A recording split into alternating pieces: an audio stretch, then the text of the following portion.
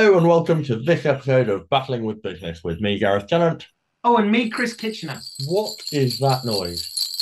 That is the noise of Christmas bells. Just towards the end of November as we're recording this, but this is a Christmas episode, and so damn it if we're not going to sound a bit Christmassy. Shall I stop it now, Gareth? Please do. All right, we'll stop that. In this podcast, we explore ideas around teams and teamwork, leaders and leadership, and all things in between. It's a discussion between a former Royal Marines officer and a product manager from the world of business, comparing and contrasting our experiences as we attempt to work out what makes teams, leaders, and businesses tick. And as you've very subtly introduced there, Chris, this is our Christmas episode being recorded in mid-November. Mid-November, but we've got a glass of red wine. We have. And we did talk a bit about Christmas before we started. So I'm feeling Christmassy, and I feel really bad that we've broken the fourth wall. And for all the people that watch Christmas Top of the Pops, showing my age, and all those Christmas shows that are in fact probably being recorded about now, about a week or two before Hootenanny is recorded, I believe. We've told you the secret that we're recording this a little bit early. So because hopefully around the time you're listening to this, both myself and Gareth will be sitting back eating far too much Quality Street, and with any luck, watching The Great Escape or Where Eagles Dare. So there you go. There's the dark secret. But on the theme of Christmas, or at least sort of as we come towards the end of the year, we had a long discussion about what we wanted to do to make a slightly more festive episode. You will be pleased to know that we very quickly discounted the idea of what kind of leadership the Santa exercise. But anyway, we sort of said, okay, we'll dismiss that. But what else can we do? And actually, we thought, well, we're thinking for the New Year episode to maybe have a little bit of a look back at what we've done over the last year. Because got a year of podcast. I know that's really quite bad. There's some statistics about the amount of people who record one or two episodes, and it's a relatively small number of people that get beyond episode number 10, I think. So yeah, so that's good. But that's not what we're going to talk about today. No, stop that. No, I was just going to say, like, it might not be very good quality, but at least we're tenacious. Yeah. Yes, exactly. But actually, what we did think about was, I think it's quite nice if we go back and talk about what brought us here. Yeah. Both in terms of why. I know we did in the first episode the what, why, when, where, which people still listen to. It's nice to go back and see that. But actually touching a little bit more on that. And I think there's the thing that I thought might be fun to do is, talk about why this as a topic is so interesting to us. And I think we've come at it in different ways. And it's almost a bit too obvious that it feels like, well, you were both in the military. You're both, in leadership positions in various ways. Surely this is interesting. For me, certainly, this preceded any of that. And I'm sure it's a little bit interesting for you as well, where you came from. So we can talk a bit about that. I thought that might be quite interesting. But the second thing, which maybe we'll do a little bit later, is also talk about the individuals that influenced us. Because I think that's quite, we've got one of our episode themes is called Influencers, about famous people. Maybe to talk about less famous people, but people who have impacted us and why they impacted us. So I guess that was a very long and verbose way of saying this is an episode where we're going to be a little bit more personal, and rather than tell you about kneffin, drink, or other processes or approaches or ideas or even guests, this one we're going to indulge ourselves and give us an episode where we can talk about, some of the things that interest us and motivate us personally and how we got there. How does that sound, Gareth? Is that better than talking about the 5 leadership lessons to learn from Santa, which, by the way, I know as we speak, there will be blogs and podcast episodes talking about? Yeah, absolutely. I think it's an opportunity for us to talk a little bit more candidly about who we are, rather than. I don't know whether I want to do that. Well, yeah, we'll see. But rather than sort of talk ethereally about concept and books that we've read, and we can actually talk a little bit more about our own beliefs and our own journeys. I mean, why don't you talk a bit about your journey to where you are today? I've talked with you in the pub about your journey, and I think it's a really interesting one. How did you get to where you are today, and why are these topics as interesting to you after 40 or 50 episodes or whatever we've done than they were at the beginning? So I think it's worth me going back to before I joined the Royal Marines. And without wanting to turn this into some sort of psychoanalytical sort of therapy session, I grew up with learning difficulties. So I had what at the time was labeled dyslexia and dyspraxia. But I think the understanding of that sort of world has moved on quite a bit. And I think if I was diagnosed today, it would be somewhere else in that learning difficulties kind of spectrum. But I really struggled with reading and writing, and I was sort of early on at school kind of written off as a nice kid, polite, but is probably not going to amount to much. I didn't believe it myself. I always knew that I liked to answer questions. I was inquisitive about things. I just struggled to articulate it, particularly in reading and writing. I was relatively good at science at school, and I did okay at math, but English, languages, and certainly in sort of junior school, elementary school, I really, really fell behind and really struggled. On top of that, I was born with a hair lip and a cleft palate. So I looked a bit funny and had a speech impediment that I still have now, which is why it's somewhat surprising that I write a lot for a living and do a podcast. But there you go. Doesn't that actually talk about what you've just said, though, about not doing the thing people expect you to Well, do? I think that's part of it. I think I was somebody who was, I became as a result of that, determined to prove people wrong. So very early on, I decided I wanted to join the military. I think, like all little boys, I wanted to be an astronaut. That evolved quite quickly into wanting to be a fighter pilot in the Air Force. And then somewhere along the lines, probably in my sort of pre-teen years, that evolved into wanting to join the Royal Marines. And a lot of people said it was never going to happen. And Why? Why did they say it was never going to happen? I think because of I didn't look the part. I was quite quick, but I was also quite small for my age. And I got these learning difficulties. I wasn't top of the class in academics. I probably didn't appear to be sort of particularly talented at anything. And I was sort of just a nice, polite kid who tried hard but didn't excel. But I think the one thing I did have, and I've learned from an early age, is sort of tenacity. Anyway, kind of rambling now. The thing that I found that I was okay at was science, and the thing that I was really interested in was science and the technical kind of subject, science, technology, design, and computing, which was a sort of emerging subject when I was at school. So I kind of went on this path of thinking that everything else was a little bit soft and fluffy and a bit pointless for the art because I wasn't very good at them and because I'd never sort of shown any kind of aptitude for them.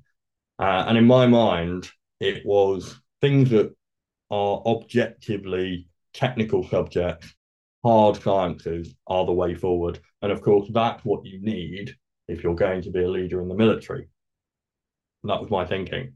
So I kind of doubled down on that and went to Army College, had a little bit of a detour from I'm going to join the Marines.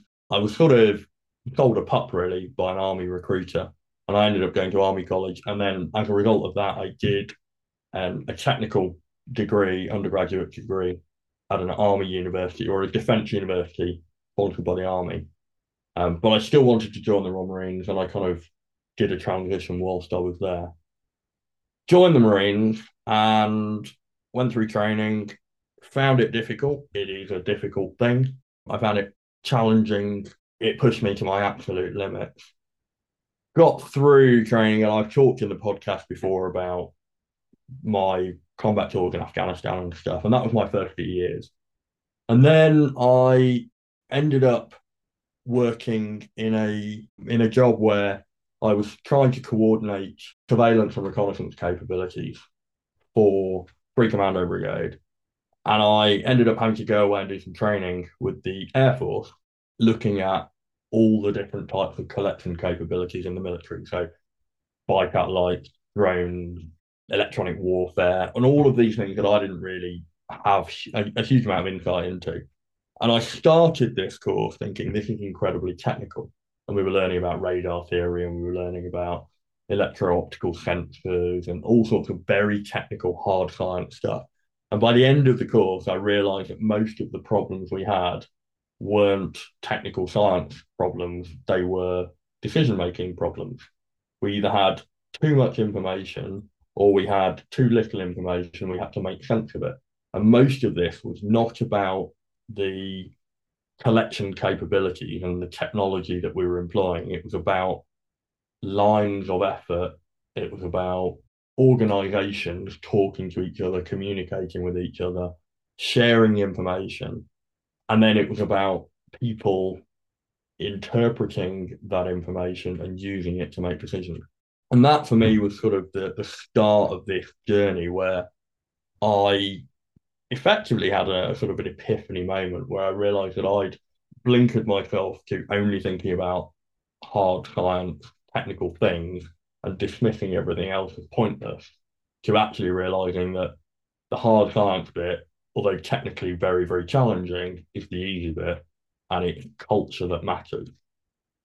So the second bit of my career, if you like, then became focused on how do we make better decisions. I went to staff college. I did the intermediate command and staff college land with the army, which was 11 months at Shrivenham, where we focused heavily on staff planning. How does a brigade, how does a division sort of plan operations? But we also looked at things like how do we make decisions? What is leadership? What is management? And I was relearning these kind of subjects, but through the lens of now being open to the idea that soft sciences, psychology, sociology, culture really, really matter. And I ended up doing a master's degree in how defence makes decisions and the role of organisational culture in allowing us to do that in a more successful way.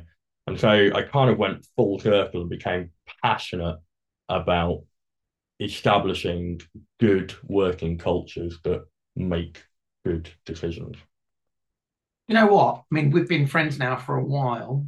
I knew bits of that, but actually, I didn't know all of that. And it's really interesting to see the parallels and the differences. So, when I was at school, I was not one of the cool kids. I was not sporty, and I'm still not sporty. Yeah. You know, swimming was my thing, but that's because, you know, I quite like the water and whatever. But I was never this brilliant sportsman. And so, to some degree, I was on the outside. And you all remember this. Either you were one of the cool kids at school or not one of them. No, I definitely wasn't. And do you know what I mean? You know you're a little bit outside. And I had no idea what I wanted to do, but I realized I was this sounds way more dramatic than it was. And I certainly didn't think about the time, but I was trying to find out where my place was, what my tribe was, what I needed to do.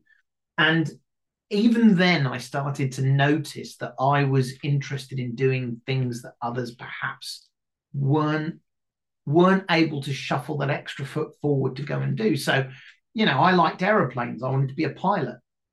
And so, well, I was going to join the military. And it's interesting because you said, you know, you wanted to join the military, but it turns out there's not as many people. There's lots of people who say they want to do it. Yeah. And there's very few people that then take the first step and then the second step and the third step. And I remember, and I think we've talked about this in a previous episode, that the Royal Navy brilliantly sent me on a week's course, which they sort of positioned. So I was still at school and they positioned as a leadership course, but really it was them looking for potential future officers. They didn't, I was stupid and naive at the age of 15 not to even realize this.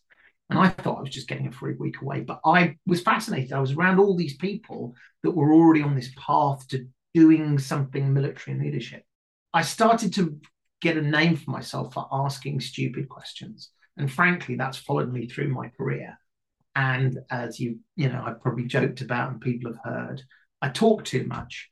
But actually, and it touches on something you said, it's just curiosity. Yeah. I you know, while other people can run really fast and are brilliant at science, I'm really curious. That to some degree was my superpower. And I joined the military. That was that was interesting. Again, it's that, and you've I don't use the word resilience, but I've realized that a lot of success and leadership is about not being the first person to stop. In fact, being the last person to stop generally means there's no one else standing in the way you move forward. So I learned this idea of keep going. So I did my time in the military, and that was just fascinating for me because it was this new world of new people doing new things. I remember talking about my time in the military, and that really, really shaped me. For those of you who've got kids and are thinking, should the kids go into the military?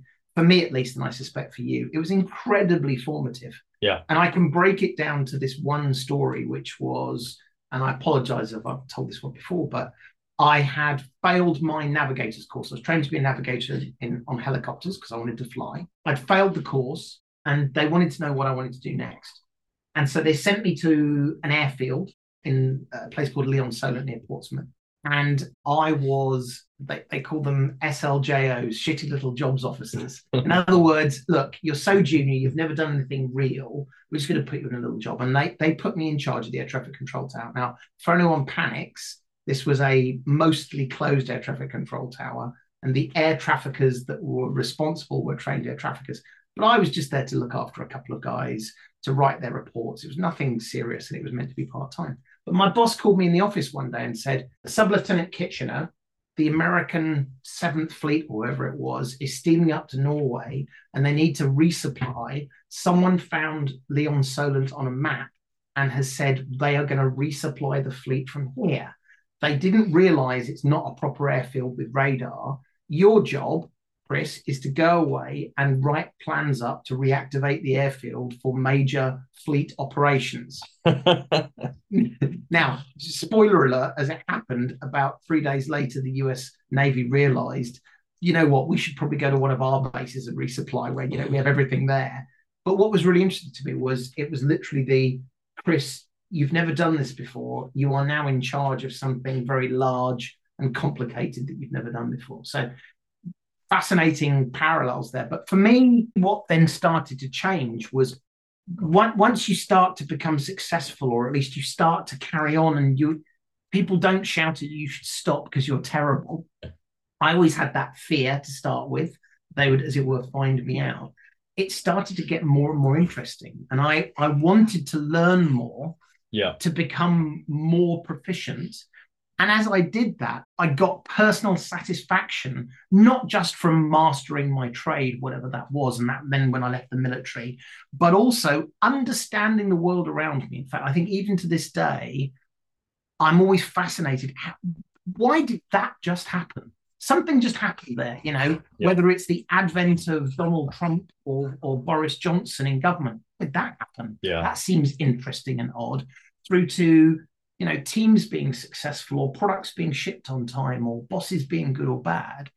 And I became fascinated understanding me, and I became fascinated understanding the world. And perhaps the bit that brings us to the current day is, and then all of a sudden I started going, well, if I understand the world better, and I understand this process of leadership and management better that now I'm part of, or slowly became part of, actually I can be more successful. And I'm sure I've told this story where there was a period where I became really frustrated because the leadership that I was working with, I did not understand why they were making those decisions. And I've seen this is a classic problem. You don't understand it and you think they're idiots. You think they're crazy, and you become frustrated and even angry. And I've seen this now with people on my teams where they've reached that point where they almost can't hear what's going on because they're just so angry and so frustrated. I reached that point at a certain point in my career, and I can only assume luck or having been hit by lightning or a brick, one day, rather than being angry, I started to say, well, hang on a minute. They can't be that stupid, because this is an organization that's very successful, doesn't hire idiots. To me, it sounds like they're crazy or they're idiots. Let's toss this. Yeah. If that wasn't true, why might they be making decisions like this? And all of a sudden, this new world opened up to me where I started to sort of better, be even more practically curious. And that's what helped me on my journey. And still, one of the episodes I most enjoyed making was episode number 2 or 3, personal narratives, which was very personal to me about how the world operated and where I sat in that. So, frankly, you could say for all of that, it was curiosity that brought me here, and then a passion for sort of understanding the world and doing better. It's really interesting when you talk about the assuming that other people are idiots, but there must be more reasons for it. Because I had almost the exact opposite process in that the military clearly has very defined ranks. And as you sort of quite eloquently articulated, you start at the very bottom with very little, if almost no experience, but some slight authority and an expectation of competency, even if it you can just get stuff done. Authority without experience, which is leaders. Yeah. At our sort of our point in the career, you can see people who are enthusiastic, bright, but don't have any experience. And it's a really dangerous time. It is. It's also a really interesting time. And what I really like about the military is that they do things like call you into their office. Hey, Chris, you're I imagine it was a 2.5 commander, yeah. And he knew exactly what he was doing. He knew that the 7th Fleet were never going to use the airbase, but going to throw this problem at you because they see it as an opportunity to develop. Yeah. Whereas I think other organizations perhaps don't do that so much. But what's interesting is when you're in that position of being a junior officer or a junior soldier or sailor or airman, you look up at everybody around you and think, one day I'll be as good as these people and I'll know everything they know and I'll be able to make all the right calls. And what you don't realize at that beginning of that journey is that at every level, people are promoting and finding themselves having to make decisions they've never made before, having to command organizations at a level they've never done before, and go behind closed doors and have a little panic and have a little bit of anxiety that they're going to get found out. I'll go one step further forward as well, which is we've done lots of these influencers, and also we talk a lot about. In my career, I've seen lots of people be like, "This person is amazing. This person is great. They're fantastic." And I've been very lucky where I've had a varied career where I get very, very nervous when someone is described as amazing. Yeah. Because actually, as every single influencer episode we have talked about, possibly with the exception of Dolly Parton, who is amazing in every way, but actually, most of these great leaders were also crappy leaders, in their own way. And some of the best leaders are, objectively terrible leaders. If you look at all the, they're arrogant, they don't listen, they're rude, they have bad personal hygiene, whatever it is, on paper they're terrible. And for whatever reason, the circumstance they're in, the team they've got, the job they have to do, all the stars align and they do brilliantly. And they do it repeatedly. So there's something there.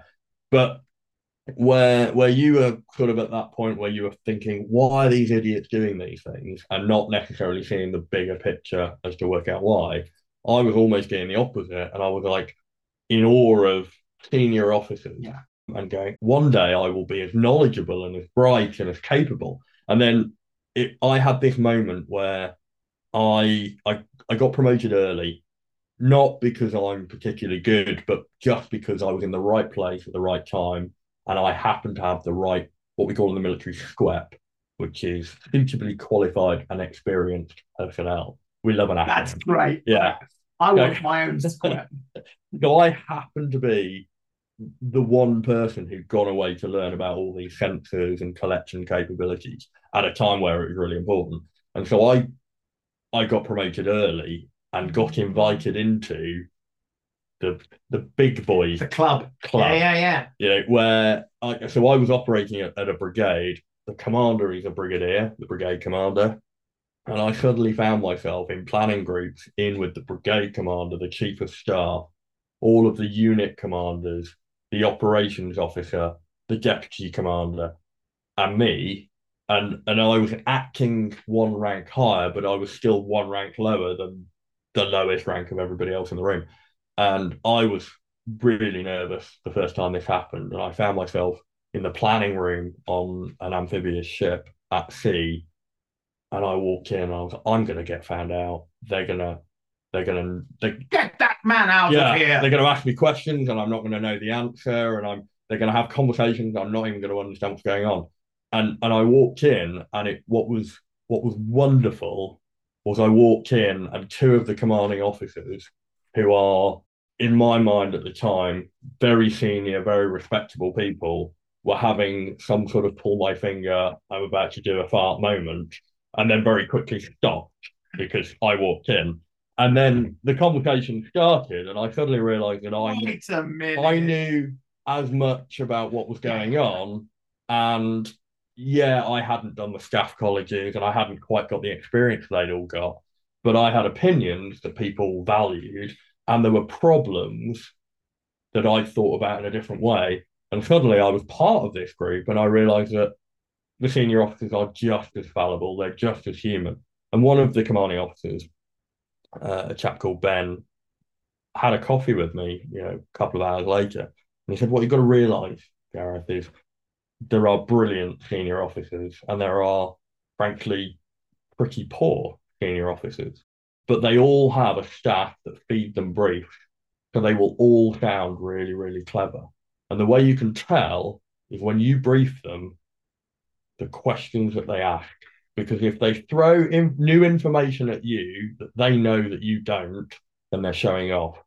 If they take the information that you've given them in your brief, analyze it, maybe think about it in the bigger picture with other stuff, and then come back with questions that show they've understood it and have thought about it from their perspective, then they're the capable, bright people. And it suddenly changed the way that I looked at senior officers. And it also made me feel a little bit more emboldened.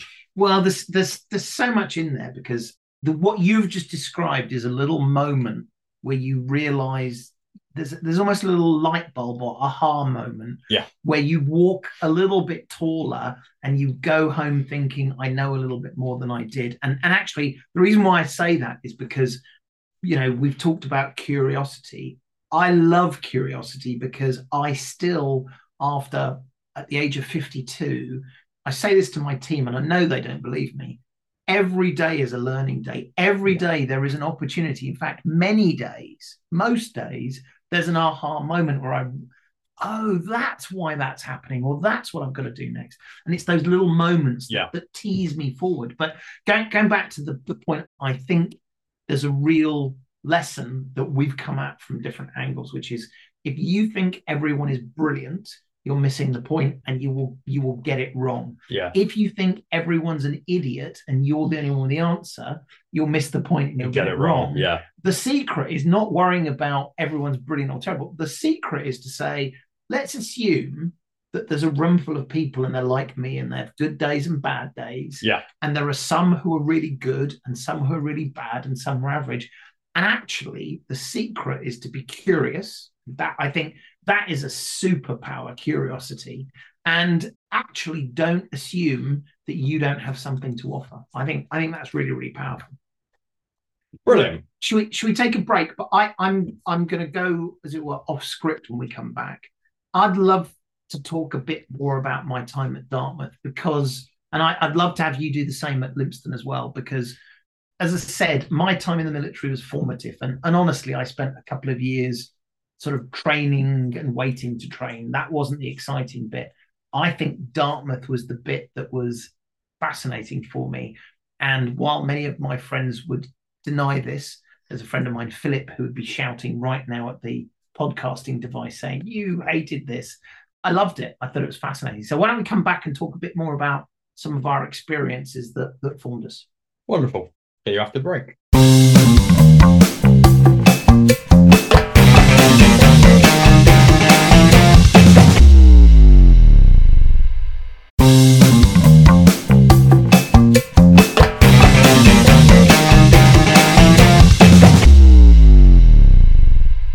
So I went a little bit. Oh, welcome back, by the way. I went a little bit off script just towards the end. You should never put two ex-military people in a room, because they will always swing the lamp, open the hangar doors, or whatever. What's the marine equivalent of swing the lamp? Is it you? Yeah, it's Because like of the naval background. term, yeah. So sometimes we'll say spin a dit. The Don't army worry. will say pull up a sandbag. So they pull up a sandbag. Oh, that's how quaint. And the RAF get a hotel room key. RAF don't have stories. Then they have stories. No, they don't do anything We've just exciting. offended a bunch of RAF people. That's shocking. But no, what was the experience of Lympstone? And I realised there'll be some Marines listening to this who are currently turning the podcast down and going to something more interesting. But yeah, it's fascinating. Lympstone, it's really interesting. So I went to Dartmouth, the BRNC Royal Naval College, Dartmouth. So for many people, that's considered this, wow, you went to Dartmouth. That's amazing. This heritage. And yet for me, weirdly, I would say, you went to Lympstone?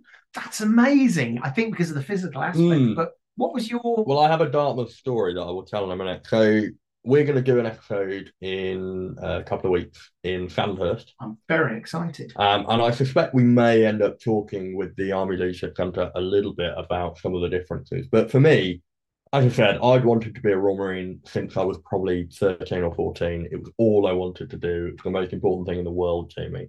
So the first thing was I got to Lympstone.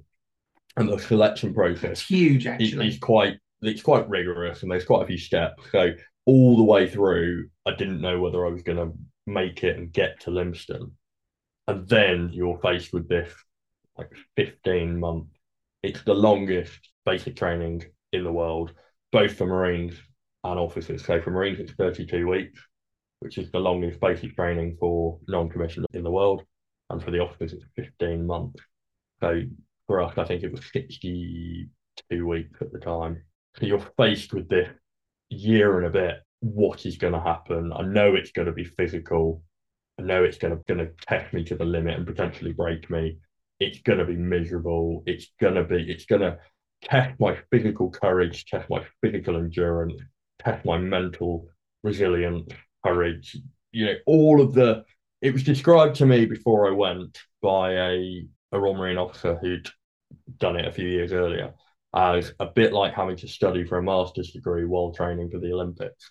Now, I've done a master's degree, but I haven't trained for the Olympics, so I'm not sure I could compare it directly, but it certainly is challenging you in both mind and body constantly. But I was elated that I was there.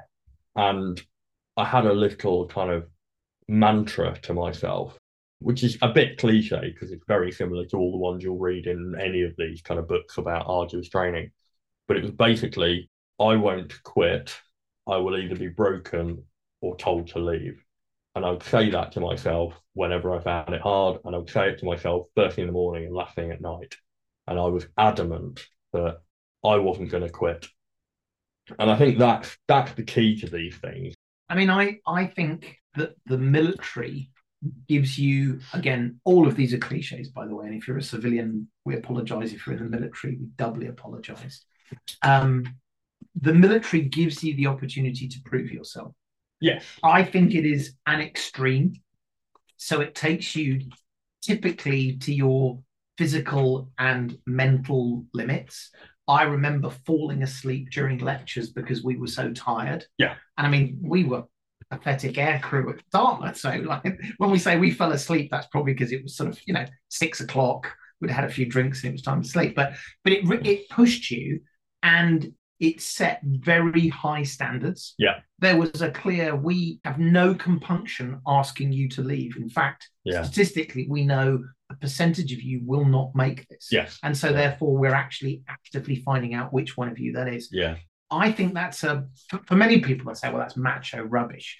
Actually, what it was it allowed the people that were going to succeed to thrive. Yes. And the people that weren't to identify that quite soon. So it feels like it was almost exaggerated in terms of, since after you left Lympstone and after I left Dartmouth, I mean, although my career was very brief, it was never quite as hard as that. Yeah. They pushed you just to say, this is the heightened example. How do you do in a heightened example?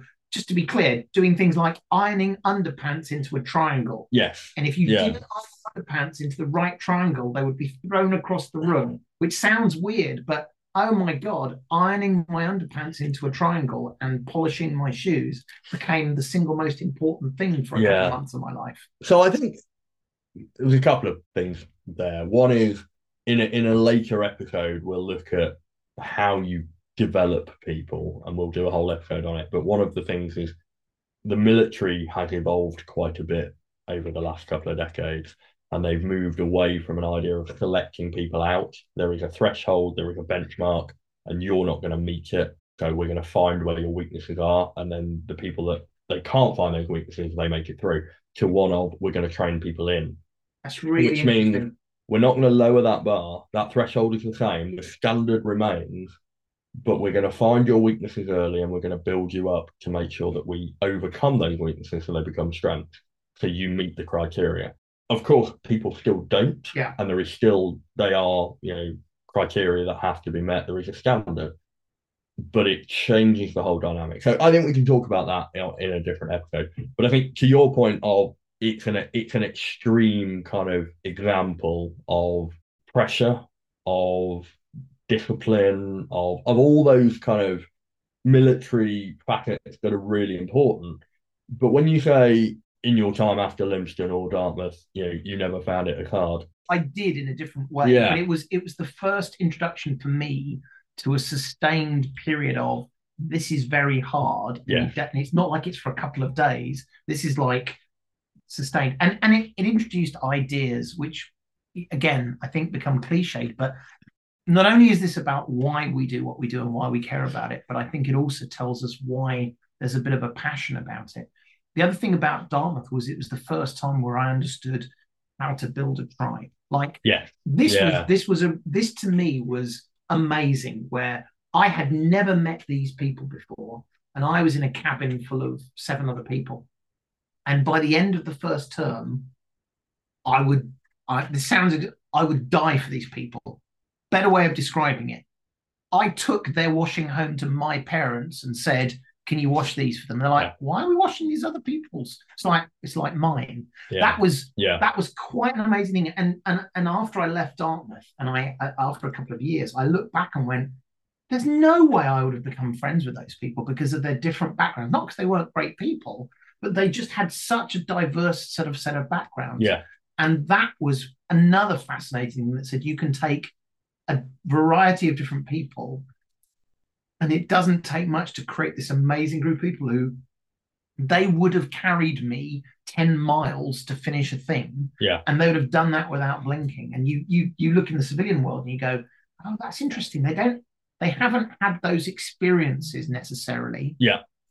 See the things, except obviously when you think about fire brigade and ambulance and police. Yeah, but strong teams that are going to have to work under pressure. Yeah. And I think there's probably a misconception, and Hollywood kind of reinforces the misconception here that the military is looking for Superman. It's looking for Ubermen. It's looking for square-jawed, 6'4". They can run a marathon, but also do 12 rings in a professional boxing fight. And actually, what it's looking for is people that, when the chips are down, when things are hard, keep going. And it's not about being strong, it's about being tenacious.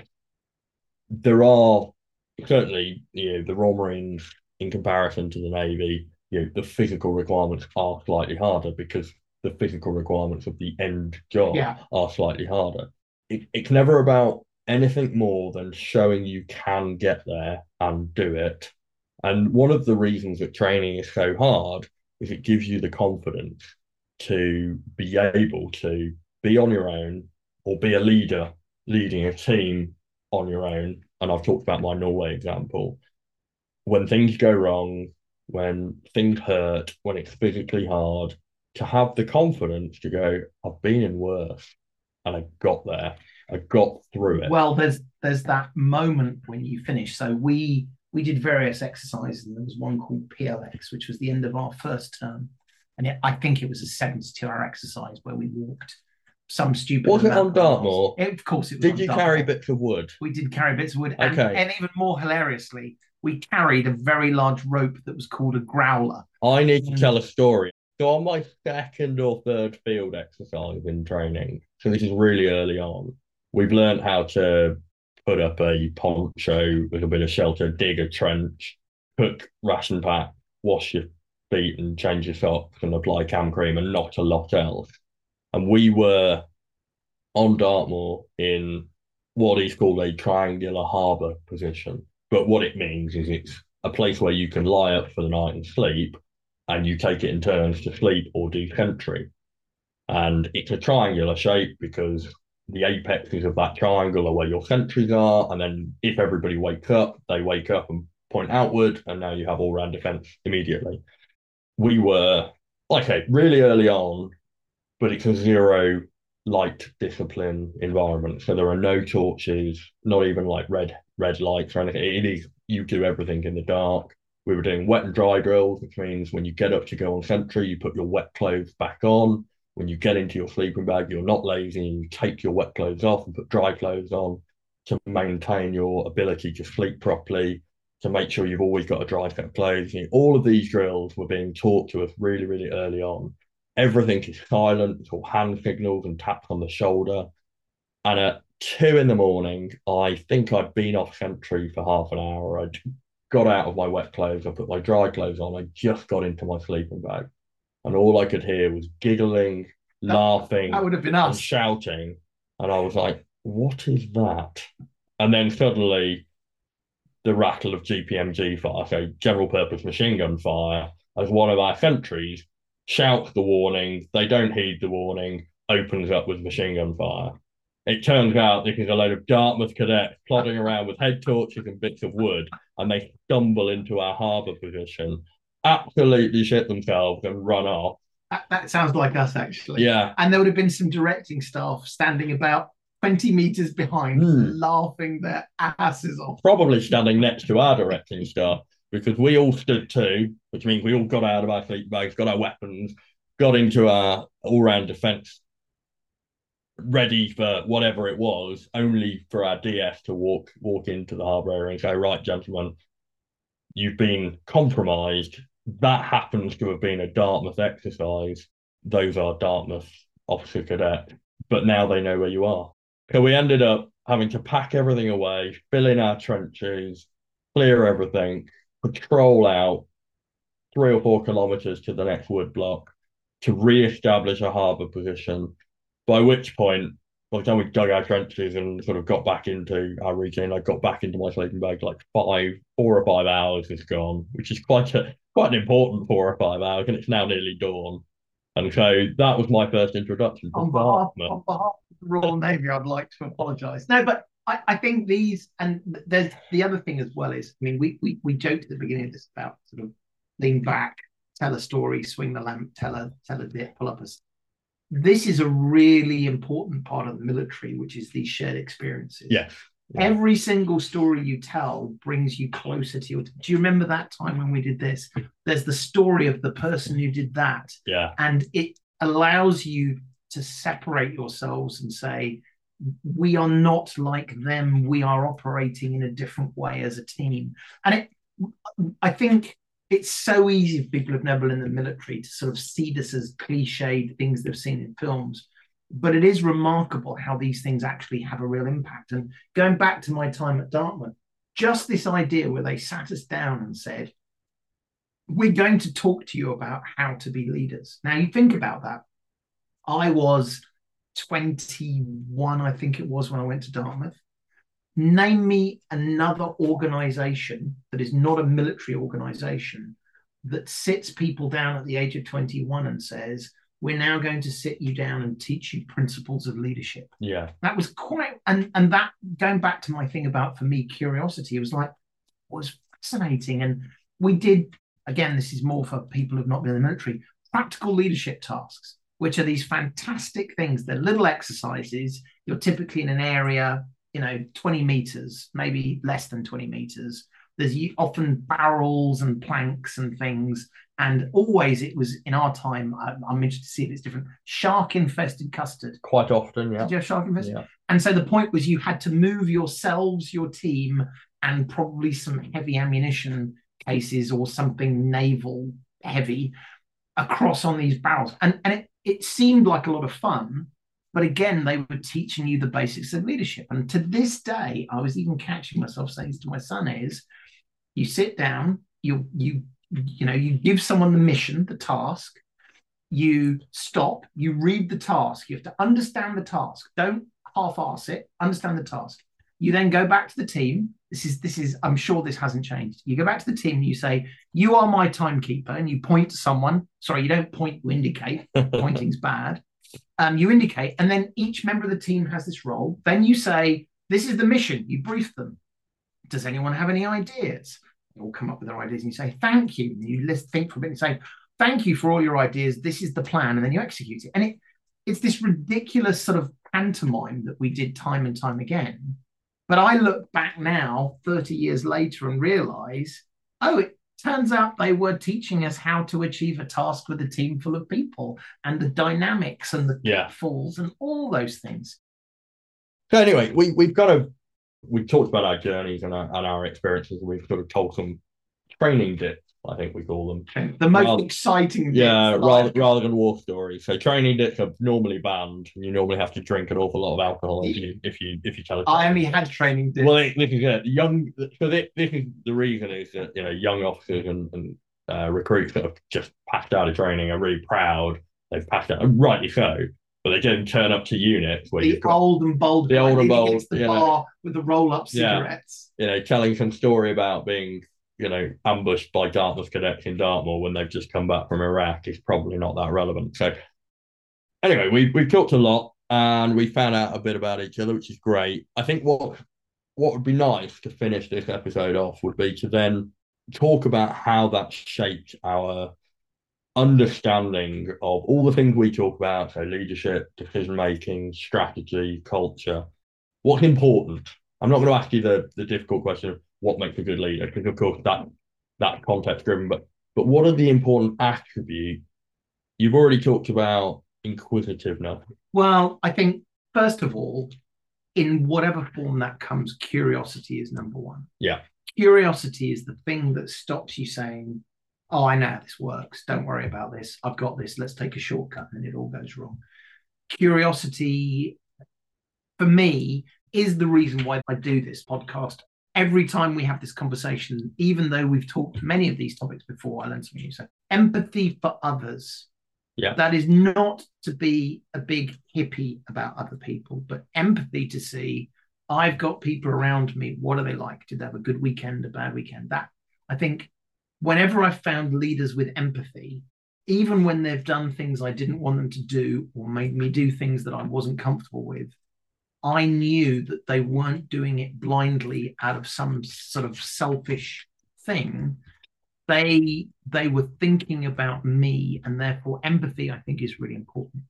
There's another one which we don't talk about, and I think it gets misinterpreted sometimes, but it is enthusiasm. Now, I was known to be the perkiest man in NATO, where I could be up to my neck in, training dip. I could be up to my neck in water and I would have a big grin on my face. And that was sort of joked about as in, yeah, you're an idiot, Kitchener. But enthusiasm, I have found is contagious. And if you're enthusiastic, I don't mean perky, but you're genuinely enthusiastic, like, come on, let's go do this. Enthusiastic about your curiosity, enthusiastic about the people you're with, that is a superpower. Yeah. And notice, none of these are about, I have to agree with you. None of these are about fake things. But if you can be curious, enthusiastic, empathetic, and then the last one for me, I'm sure there's more, but the last one is what you've said, which is, and I was lucky enough to listen to Bear Grylls do a talk 3 weeks ago, and the punchline for his talk was never give up.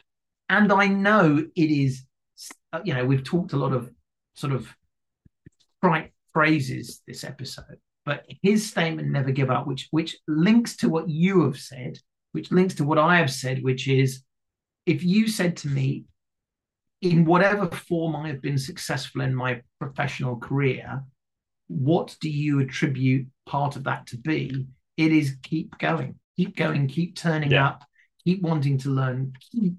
Maybe the word keep there is the important bit. And you might not learn something today, you might not learn something tomorrow, you might not be successful, but just keep at it. So that persistence and resilience, or as Bear said, never give up. I think that's really important. Awesome. No, that's great. And What about you? Well, I wrote a few down before I asked the question, and thankfully, that's cheating. That is. Thankfully, only one of them is the same. Although I think there is clear overlap. Yeah. So I was asked this question, as I'm sure you were, when I applied to join initially the army, then the Marines. What makes a good leader is a kind of good interview question, isn't it? And I get it when I'm interviewed for jobs. Well, and I had to write an essay actually on whether it was more important to be popular or respected by your subordinates. Of course, you want to be liked, you want to be popular. That's not the. But actually, having the courage to make the tough calls, be decisive when needed, even though not necessarily the thing that everybody else wants, is important. So yes, it is important to be liked. Likability is a really, really important. That's it. I think actually having the courage to do the right thing, and this comes back to we had a whole chat not that long ago about dilemmas, and it was about there are dilemmas where everything's wrong, and now you've got to pick the least wrong, and then there are integrity tests where it's about doing the right thing. We've been, I think, very positive in this episode, and rightly so, about the military, the way the military trains. There are things about the military that I think we need to explore in future episodes where we just put that under a little bit of a microscope and test it. But I think that goes back to that point about in everything in life, you can't just say, oh, well, it's one of those. Yeah. In other words, the military is not full of stupid people or brilliant people. It is full of a mix of those. Absolutely. It's a bell curve of people. It's a bell curve of activities, a bell curve of excellence, a bell curve of everything you like. Yeah. And you're right. I mean, we've picked on the positives. I think because these are the things that we've been lucky enough to grab hold of and accentuate. But you were also right that it's important. Part of my learning, I mean, we were sort of discussing what we might talk about this episode. And one of the activities you said, what does it mean for you to be a good leader? I do quite a lot of coaching at the moment, or coaching and mentoring. I'll blend those together for this. And the first exercise I often do is say to the people, what kind of a leader do you want to be? Yeah. And they'll often answer with a very simplistic view because they've never thought about it. And then I say, okay, I want you to go away and I want you to do this exercise. And the first part of the exercise is almost like this episode. I want you to go away and think about all the most influential people in your life, leaders or managers, and I want you to tell me what it was about them that makes you think they're so good. Write that down, because what you're actually doing is telling me what you think it means to be a good leader. That's all fine. But to your point about we can't always sort of think about the positives, I also do the second bit, which they're less expecting, which is I want you to think about all the worst people you have ever met and all the people that made you horrified, make you go, I do not want to work for these people. Yeah. I can't believe they did that.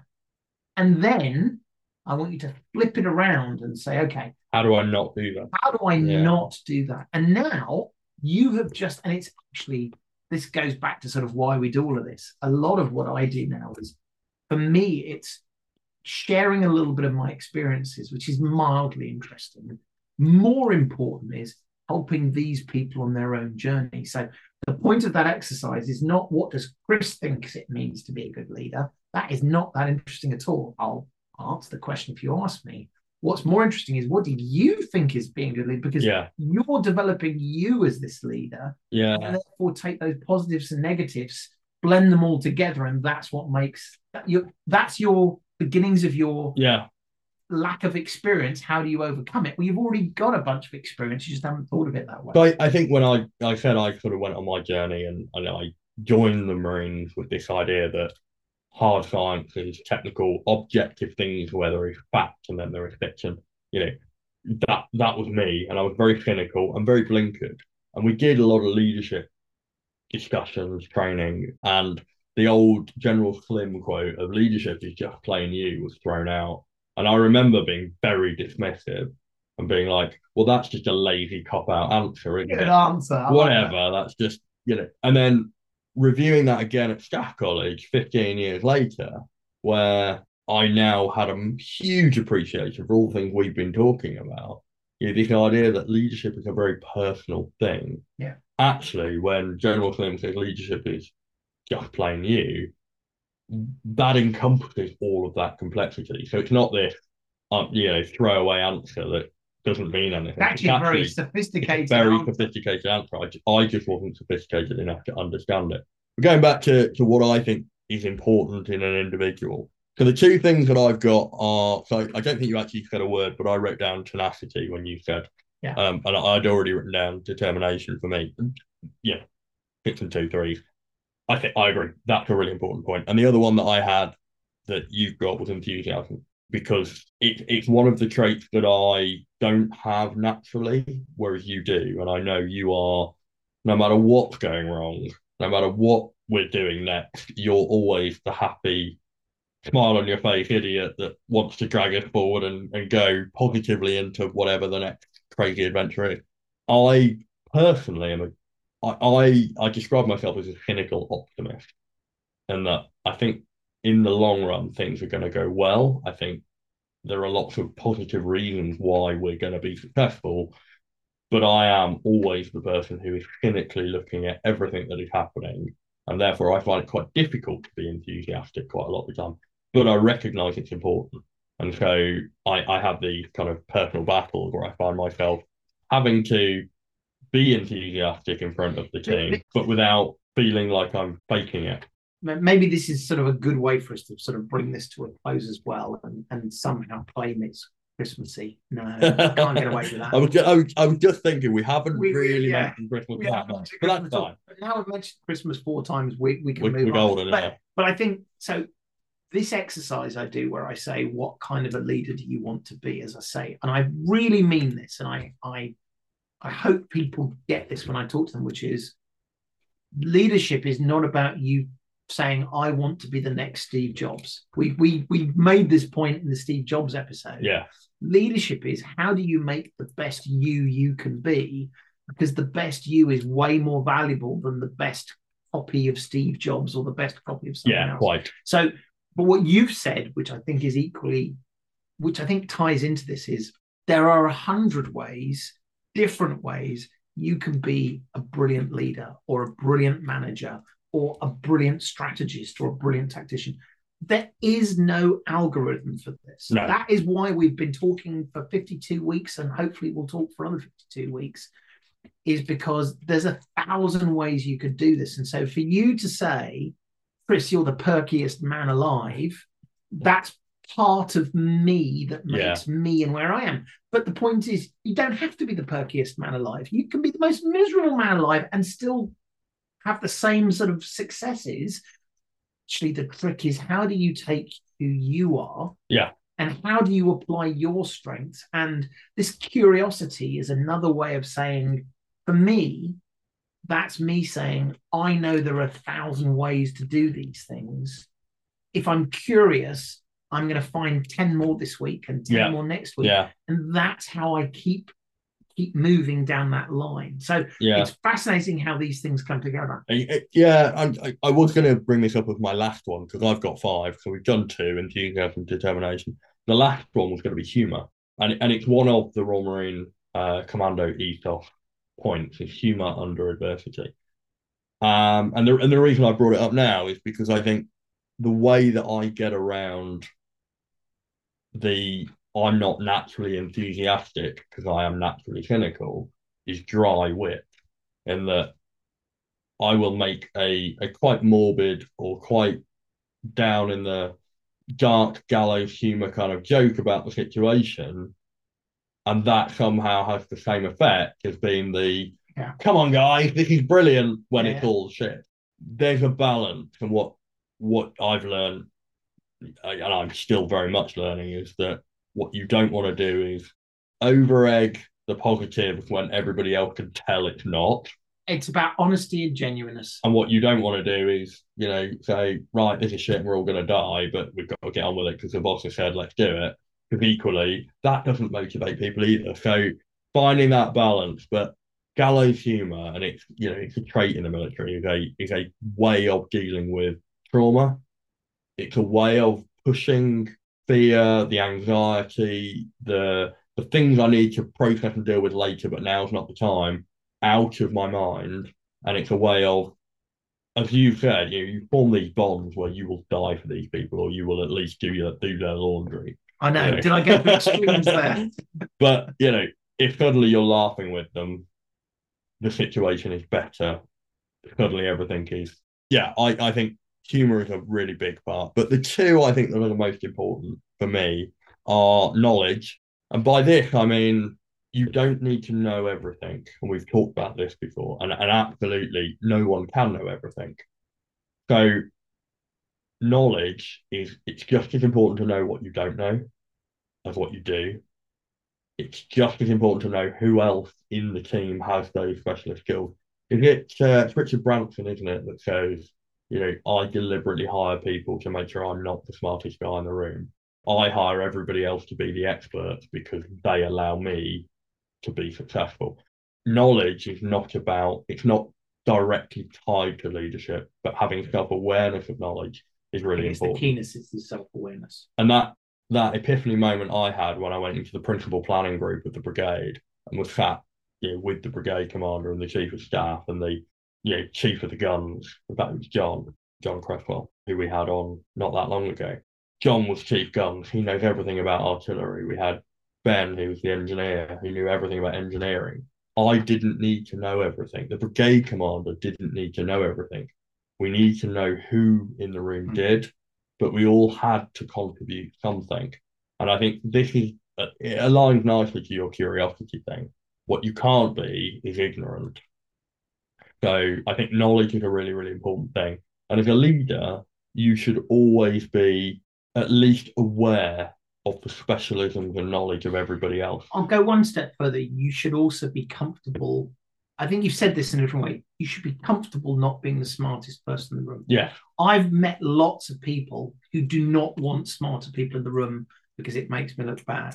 The cleverest people are the ones who say, I'll have all the smart people in the world because I don't fear their cleverness or their knowledge, but in fact, I embrace it. And, they'll teach me a thing or two. And in the meantime, they can answer some of the hard questions I can't answer. Yeah. And I think that's really important. But I think there's also a requirement for being the leader to be broad and not deep. Yes. Being the person who can stitch the ideas together and can say, I don't know anything about, mensuration of grid for artillery or whatever it is. John, you're my expert. But I can talk about artillery. I know what mensuration is. I just don't know how to do it because I need to know, because I need you to do it for me. This is the Richard Branson idea of I employ smart people so I can be successful. If you've got smart people and you don't know why they're smart, then you can't exploit that. You can't bring it together to form the greater whole is better than the sum of its parts.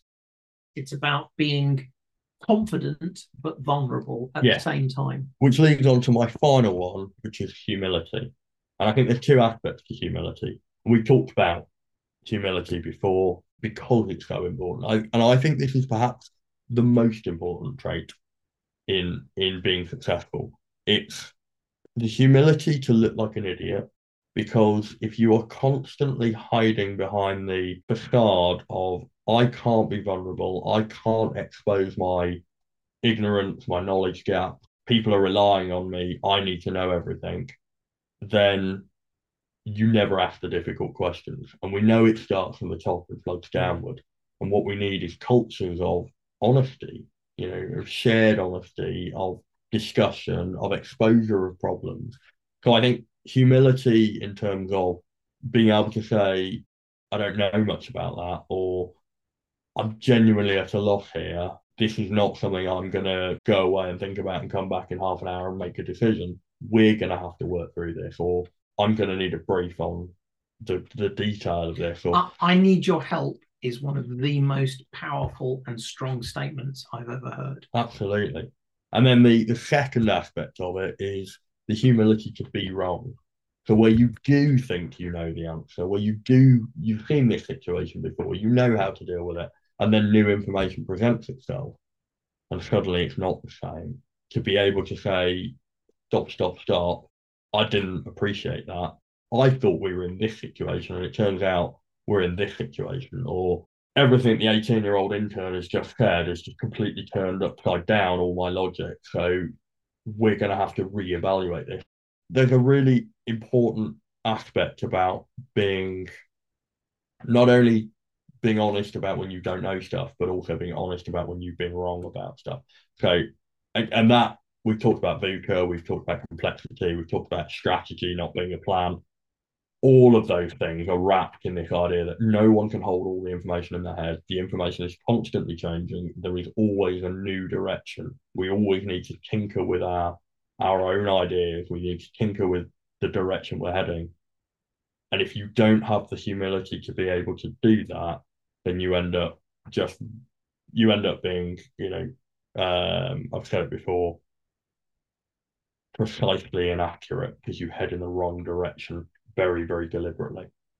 Well, look, this was I was about to start playing the bells again, but I'm not going to do that. Look, we hope you've enjoyed this Christmas edition. It was a little bit different. It was a bit more about us and sort of some of our own history and how we've got here. Look, it's Christmas.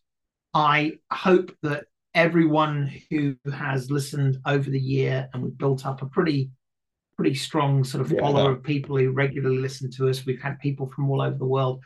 All we can say is thank you very much for listening to us over the last year. We hope that it's been mildly entertaining, interesting, maybe opened your eyes to a few new things you hadn't heard before.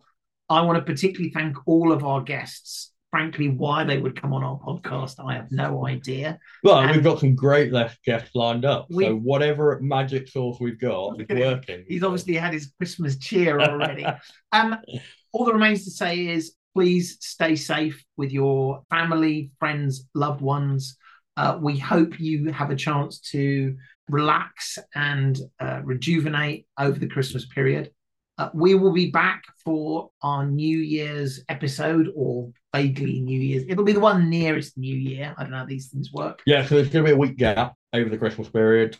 And then the next episode will be the New Year one, just after New Year, where we do a review of 2023. Yeah, and that'll be that'll be our last sort of fun, relaxed one before we get back into sort of our serious topics again, where we sit back and just talk about some of the guests and some of the concepts that we talked about.